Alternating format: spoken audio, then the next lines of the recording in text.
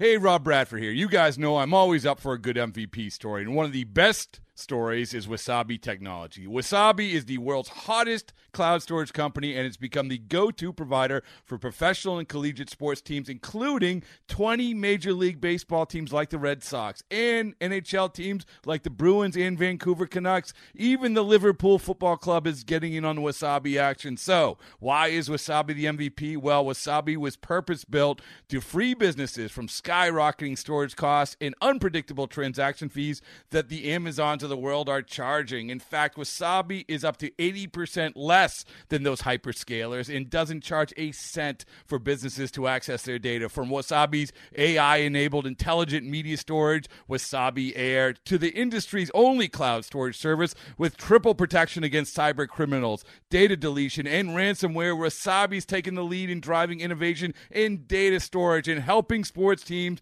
to unleash the power of their data. Wasabi, another Boston-based championship team.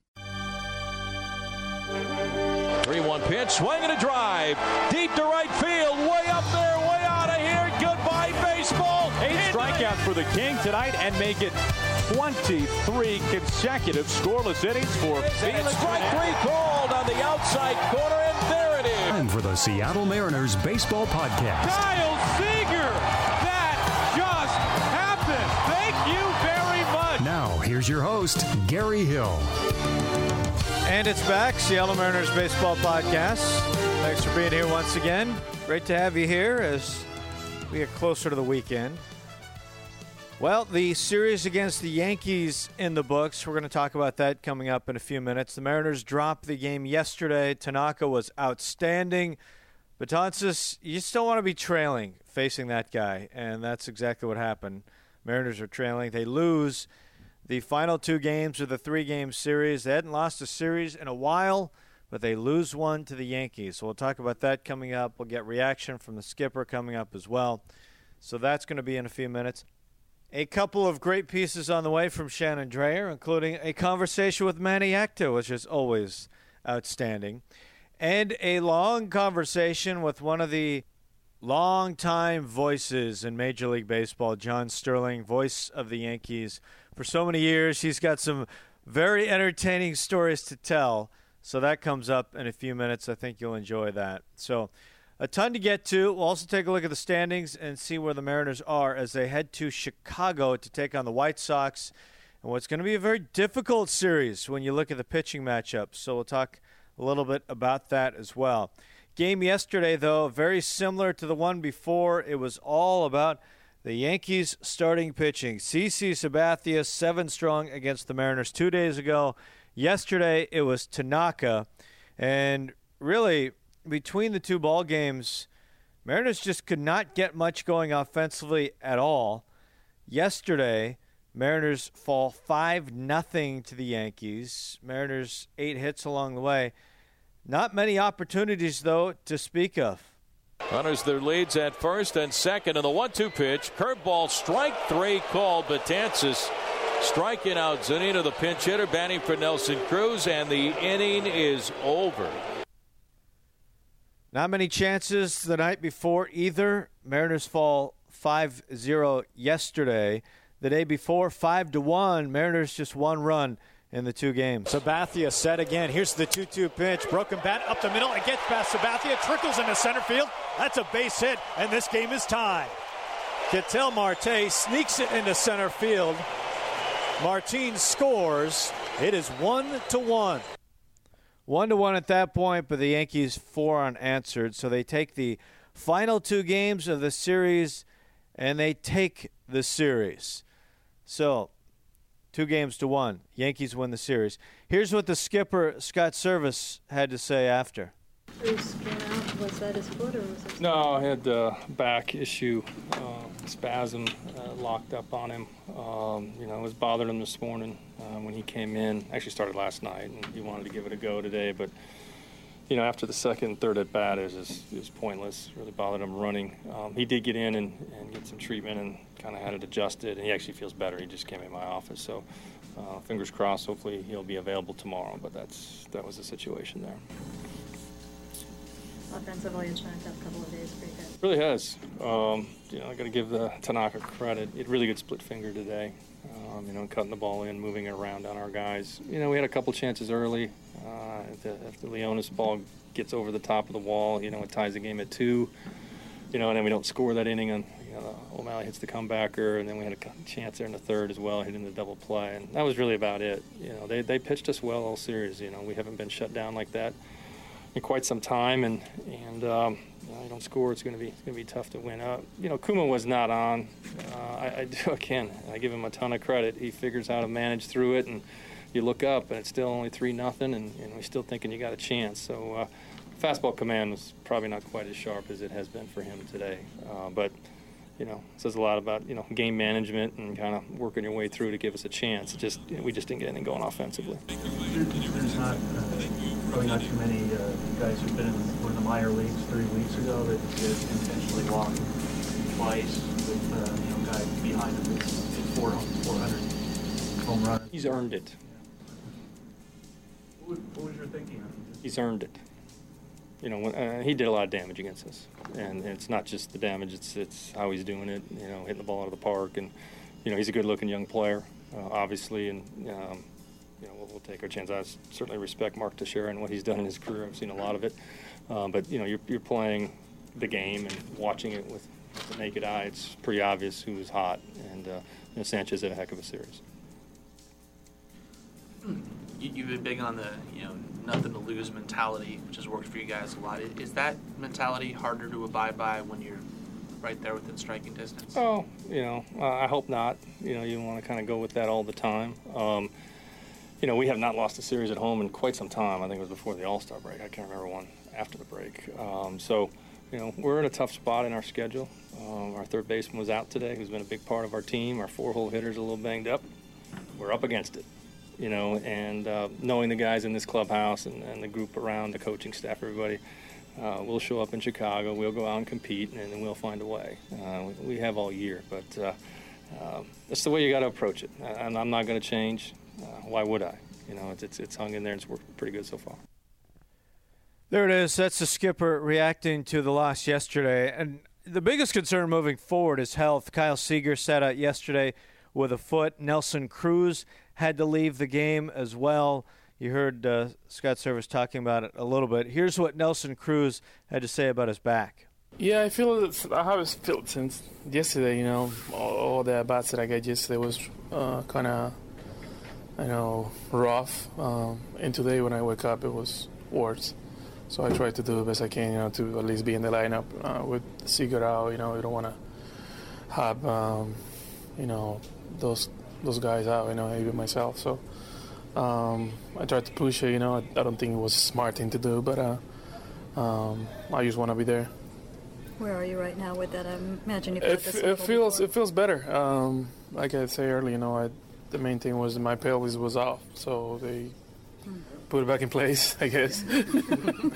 And it feels better. Now you get to fly in a plane for 4 hours. Yes, so I need to relax, I guess. Just lay down and relax. Yeah, so obviously that will be something to watch tonight, Seager and Cruz, to see if they're in the lineup. And fingers crossed that they both will be against the White Sox in Game 1 of the series. So here's what the standings look like. It's still a mess in the East. Boston, Toronto tied for the East, also tied for the first wild card. Both lost yesterday. Baltimore now has won 3 in a row. Mariners 3 games back of Baltimore and now tied with Detroit, who has won 3 games in a row. The Astros 1.5 back of the Mariners. KC 2 games back. They actually lost a game yesterday.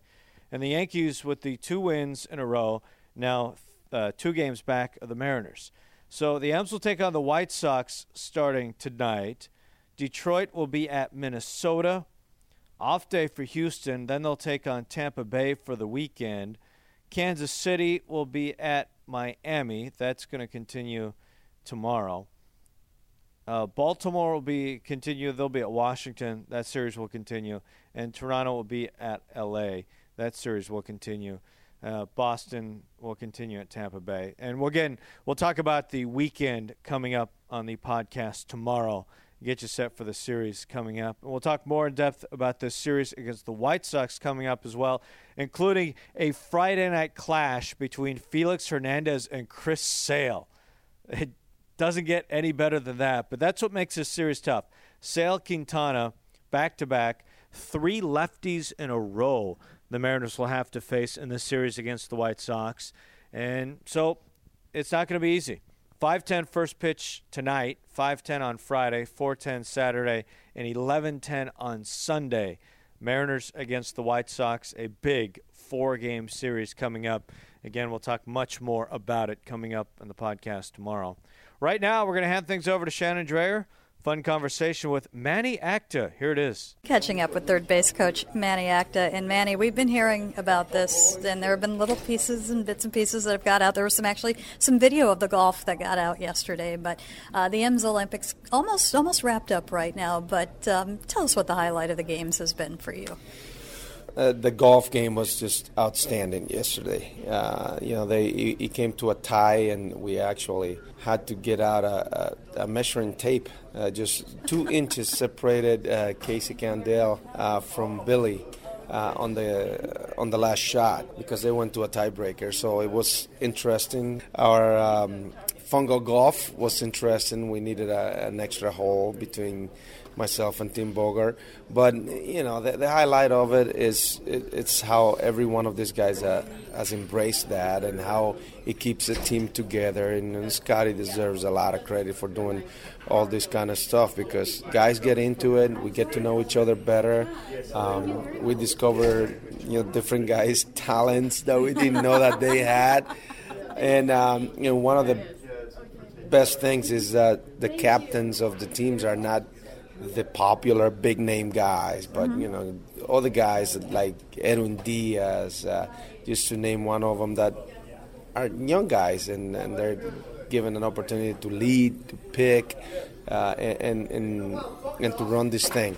It's outstanding. Everybody has been involved, and so far the medal count is pretty tight, and hopefully this next road trip will wrap it up, and yellow team continues to do well. What's kind of cool in the golf is you got to use the stadium a little bit. You guys are up in the upper deck? Yeah, that was fun.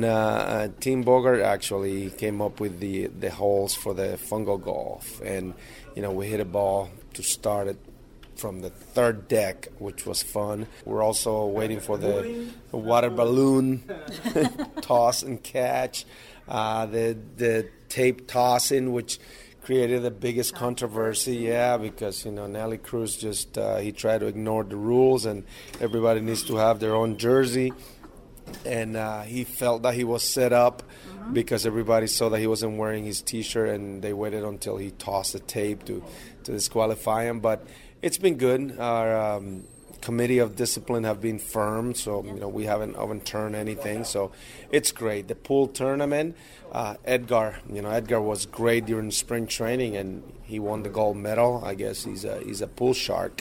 So Never play Edgar. No. Got a question on the Swellmet, and congratulations. That has just been, the fans are just, they love that. And the chronicling of it. You are, I guess, the scribe and the keeper of the Swellmet, I would think. But somebody asked, how does that travel? Who takes care of the Swellmet on the road? When we go on the road, Ryan Stiles, our clubhouse manager, is in charge of making sure it goes on the road. But if you win, you keep it. So you're supposed to bring the Swellmet wherever you go with you up until you pass it to the next guy.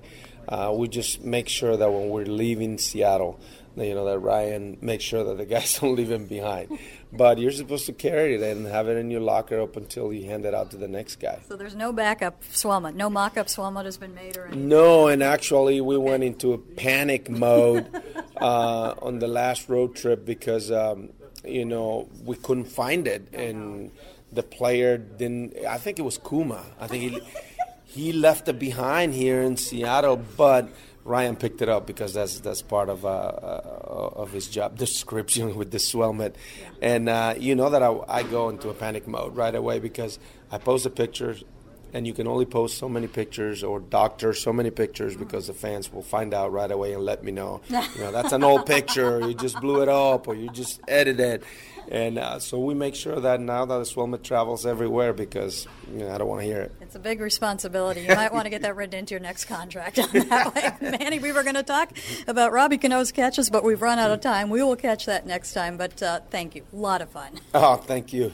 And now Shannon's back with a concept that if you heard the podcast from a couple days ago, you heard referenced by Jerry Dipoto. Here's a little bit more. By now, you should know C to Z, or Control the Zone, the Mariners' organizational theme for both hitting and pitching. But do you know PTPAs? The term made an appearance when Dipoto was talking about the improvements at the plate Mike Zunino has made. And we have a program in our minor league system. We call it PTPAs. It's productive team plate appearances. We count them every day. And Mike very quickly bought into the idea that every time he went to the plate, he was there to have a productive plate appearance for the team. And once he took on that mindset, everything started flowing. The homers started leaving the ballpark, the walks became more frequent, and he was less likely to chase the slider away. And all those things lead to what you see today, and I think he's been fantastic and really an all-star skill set. And, of course, we needed to hear more. We've not introduced it at the major league level because it is something in development that when you started at the grassroots level and you let the guys grow with it and understand how to play team baseball. And, you've heard me before talk about the points of offense, the 8 or 9 points of offense that we really hold dear. Getting a runner over, getting on, taking your walk, the different ways, moving the conga line. PTPAs go into that. Each player is given credit every time he executes a PTPA, and he gets a point. Jerry Dipoto learned of PTPA tracking from Clint Hurdle, who introduced the system while the hitting coach for the Texas Rangers. Nelson Cruz benefited from PTPA tracking while a Ranger. He's a believer in what it can do for a system. I help the team. It doesn't show up the stuff as RBI. It doesn't show up, I guess, a good stuff, But when the team wins, and you do something to help the team win, it says move the runner, case Aoki, Marte, Martin, even us. When we move the runner, it's very important to have the guy on third. We can help him out, or take a walk, or take the extra bases. It's a lot of stuff that you can do to help the team, not only where you bad, getting a hit or getting a double or a homer. Mariners hitting coach Edgar Martinez has seen the difference it's made for Mike Zunino. Sees the going to the plate as productive at bat and not really concentrate on not too much in the result. It can help you control the zone a little more if he goes thinking about that, especially when he goes to AAA and he works on it. Now he feels he can come to the big leagues and put it to practice. Yeah, it takes a little pressure off, too, I would imagine. It takes the focus off of the batting average. Exactly. Okay. Yeah, okay. He can feel that he's helping the team. Even if he sees 7 pitches, he's helping a lot. The mindset is different, and while he no longer tracks his PTPAs, they are still front of mind for Nelson Cruz. Like I say, I know when I'm doing it, and now I'm aware to that, So okay. Any situation that comes up, and like I say, you don't gotta get a hit every time. You take 600 at bat. The guys to get 200 hits, they hit 300, and so you 400 at bats, you fail. So when you're thinking like that, you find the game pay back, So that's the way I see it. Like Cruz and the Rangers organization, every Mariners minor leaguer is now learning about the importance of PTPAs. Along with Control the Zone, it's expected to be a part of their game when they reach Seattle. And now something that Aaron and I have done quite a bit this season, we've consciously tried to sit down with some of the long time, some of the great voices in the game. Joe Castiglione, Gary Thorne, and the list goes on and on. Different guys that we've had a chance to sit down and talk to through the course of the season. And we did that again when the Yankees were in town. John Sterling, who had some very entertaining stories to tell, and I think you'll be very interested to hear what he thinks of Edgar Martinez as a hitter. And keep in mind, when he says what he says about Edgar, keep in mind the right-handed hitters that he has seen as a broadcaster for the Yankees. I don't want to give too much away, but let's go ahead and hear from John Sterling, longtime voice of the New York Yankees. John, it's a real privilege to have you here inside the home radio booth at Safeco Field. It's always nice having you here in Seattle. How do you enjoy coming to Safeco? Well, I have great memories of Seattle because I met my wife here. And I was talking to my eldest child, Abigail, who's going off to Syracuse on Wednesday, tomorrow. And I said, I'm in Seattle. I said, I hope you understand what a special city this is for you. And she said, yeah, I know. You met Mommy there. So anyway, 4 children later. So anyway, this is a great city. And I've been coming here with the NBA since the mid-'70s. And I've loved probably every trip here in Seattle, so. Yeah, a lot of people don't realize that you called games for the Atlanta Hawks, correct? Atlanta Hawks and Atlanta Braves through the 80s, and I got the Yankee job in 89. Now, I hear that there were some original calls of yours for Dominique Wilkins that were fairly memorable. Is this fair to say? Well, I don't know if they're memorable. He loved them. Hey, I became a thing in the 80s in Atlanta. One thing, I never used his last name. I mean, if your name is Dominique, it's like Didi. I never use Gregorius until he hits a home run. And so when Dominique would make a sensational play, which he did many times, I would say dumb stuff like, Dominique is magnifique, or Dominique is terrifique.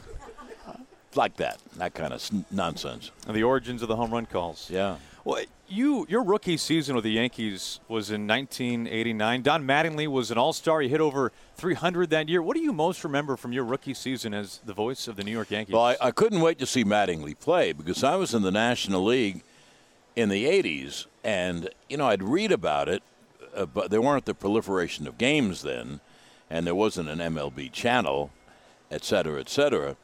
And I couldn't wait to – I have a lot of stories about Mattingly, who I really like. We're really good friends.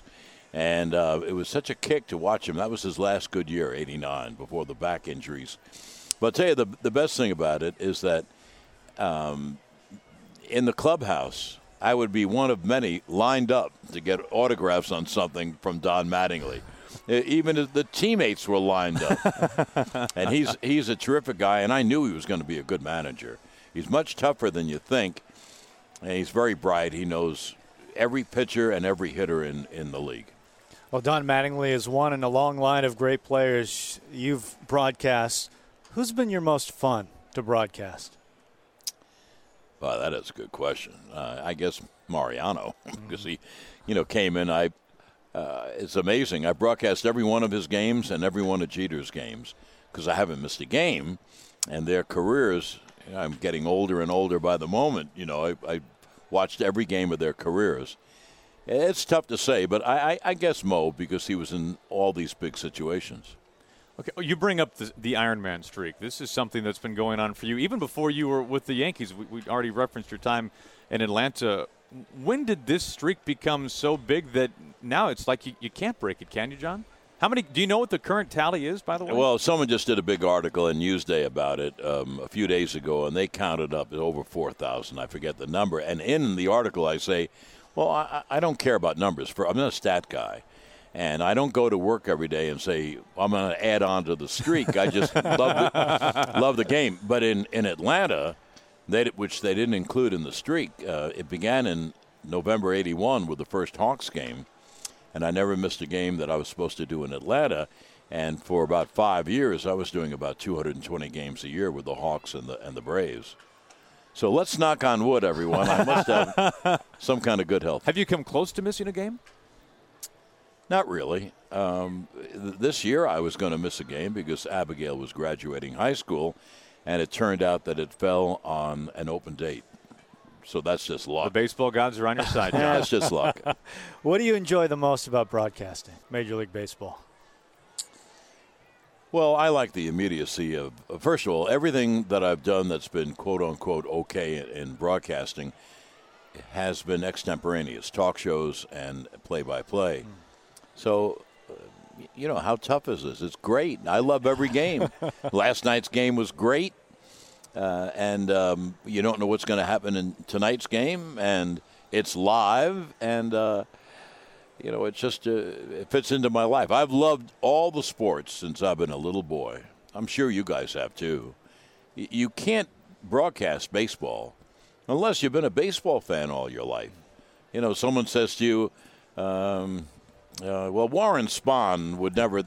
If you haven't grown up with the baseball, you don't know who Warren Spahn is. So I like all the 4 major sports. I watch all the time. I watch as many games as I can. We're talking with John Sterling, the longtime voice of the Yankees. And, John, you were born and raised in Manhattan's Upper East Side. So with that in mind, what does it mean to you to be the voice of the Yankees? Well, that's why I came from Atlanta, because I was told by a TBS chieftain, well, you can do the Hawks games forever. And I got the Yankee offer without an audition. Can you believe? You know what a nutty business this is. And that tells you what a nutty business it is. I got it without an audition, and I took it, leaving the sinecure in Atlanta, because I didn't want to be an old man and say, yeah, I should have done the Yankees. And so I got there, and I had no idea that would evolve into this. And a couple of games, we did a lot of exhibition games because they wanted this new team to be on the air a lot. So even if we weren't on locally on WABC, who owned the rights, we would do it on the network. And after a few games, Jay Johnston, who was my partner, and the producer, a fellow named Chris Lentini, they said to me, you know what, you're going to do this for 20 years. Well, now it's 28, and I have 4 kids to put through college, so I'm not leaving anytime soon. Anyway, you know what you asked me? You can't dream that you're going to do the Yankees, right? It's all luck. Luck, timing, kismet, whatever. But it's kind of amazing that you grow up a big Yankee fan and you get to the Yankees. You know, that's odd. Absolutely. Yeah. What was your relationship with George Steinbrenner like? Sensational. I miss him very much. Do you have time for this? I'm going to tell you a story. Yes, but absolutely. You have time for this?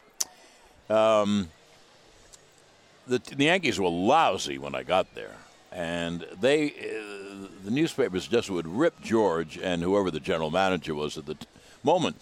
So on a Sunday afternoon, you know, I do everything kind of from the seat of my pants. And I said, it's amazing that they keep knocking George, and I think Bob Quinn was the GM, but I said, how can they, why don't they knock the players? They're the ones who are losing. And I went on and on and on. And a couple of nights later, we were in Milwaukee, and we had a rain delay. And ABC had talk, so we threw it back to the station.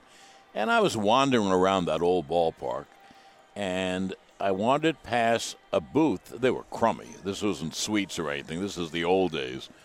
And George is sitting there, probably in Bud Selig's little place, and he stopped me, and he said, I just want to tell you this, John.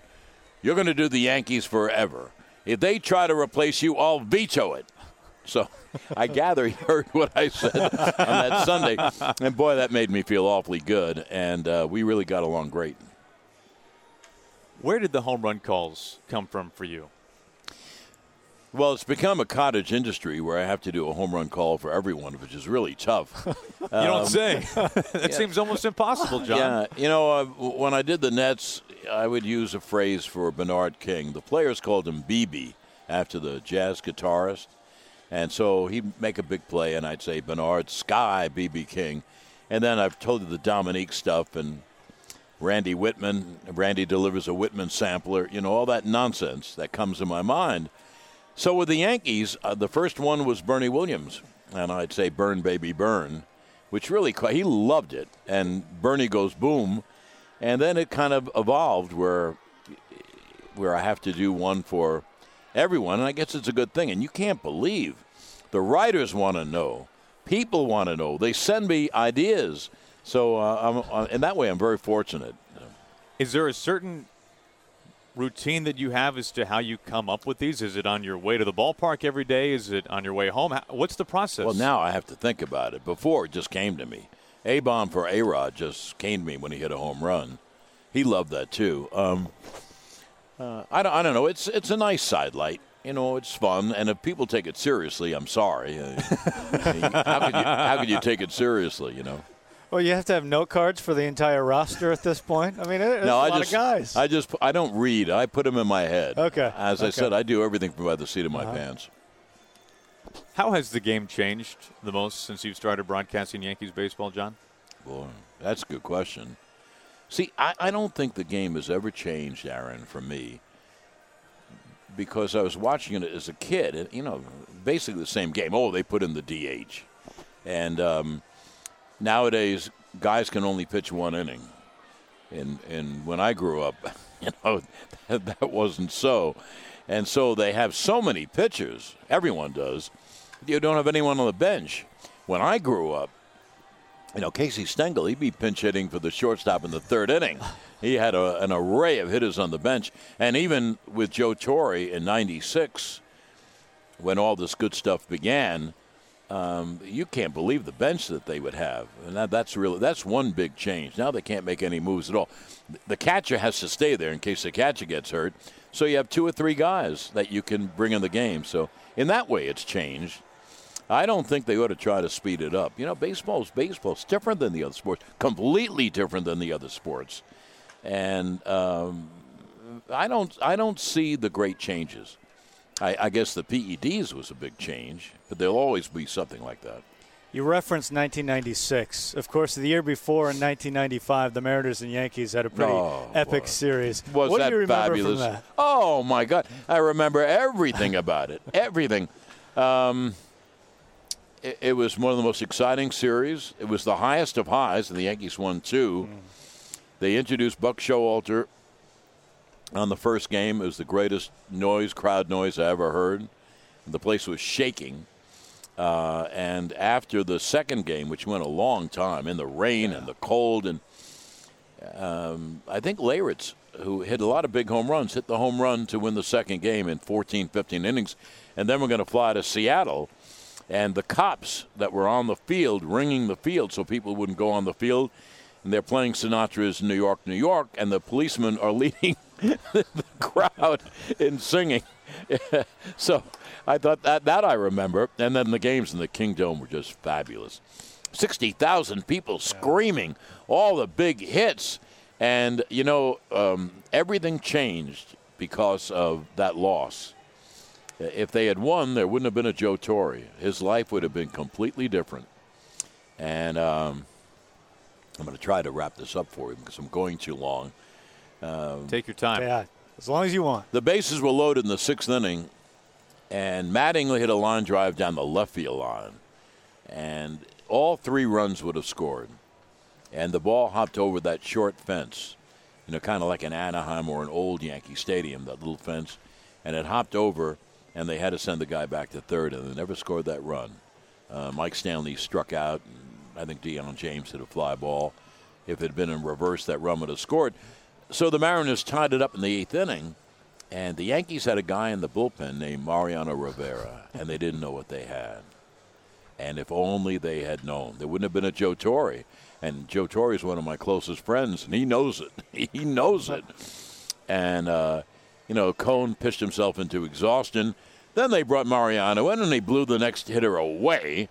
And they wound up taking him out, and the Yankees got the lead, and obviously Seattle won in the bottom of the 11th. It's a great series, phenomenal series.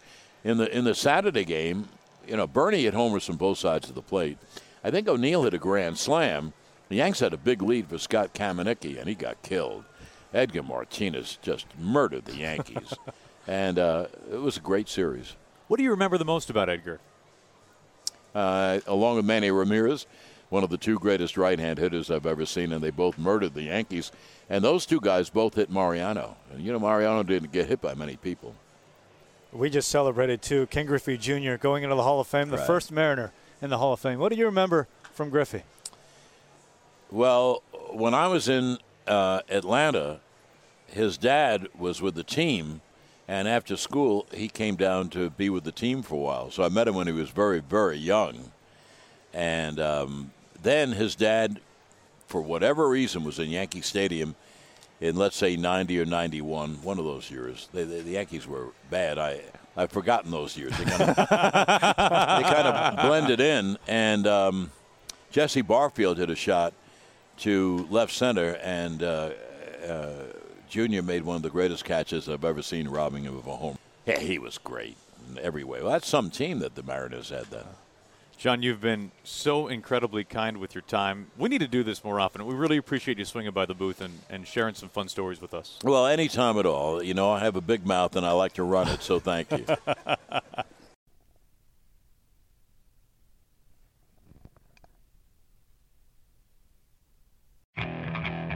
Okay, picture this. It's Friday afternoon when a thought hits you. I can waste another weekend doing the same old whatever, or I can conquer it. I can hop into my all-new Hyundai Santa Fe and hit the road. Any road. The steeper, the better. Because my all-new Santa Fe is available with H-Track all-wheel drive, so I can hit the trail without a worry in the world. Heck, with 3 rows and best-in-class rear cargo space, I can pack the whole family in with all our gear. We've got available dual wireless charging for our phones, so we'll never lose touch with civilization, and we won't lose touch with the primordial power of Mother Earth. So which is it? Waste the weekend or do something a little more epic? And conquer it in the all-new Hyundai Santa Fe. Visit HyundaiUSA.com or call 562-314-4603 for more details. Hyundai, there's joy in every journey.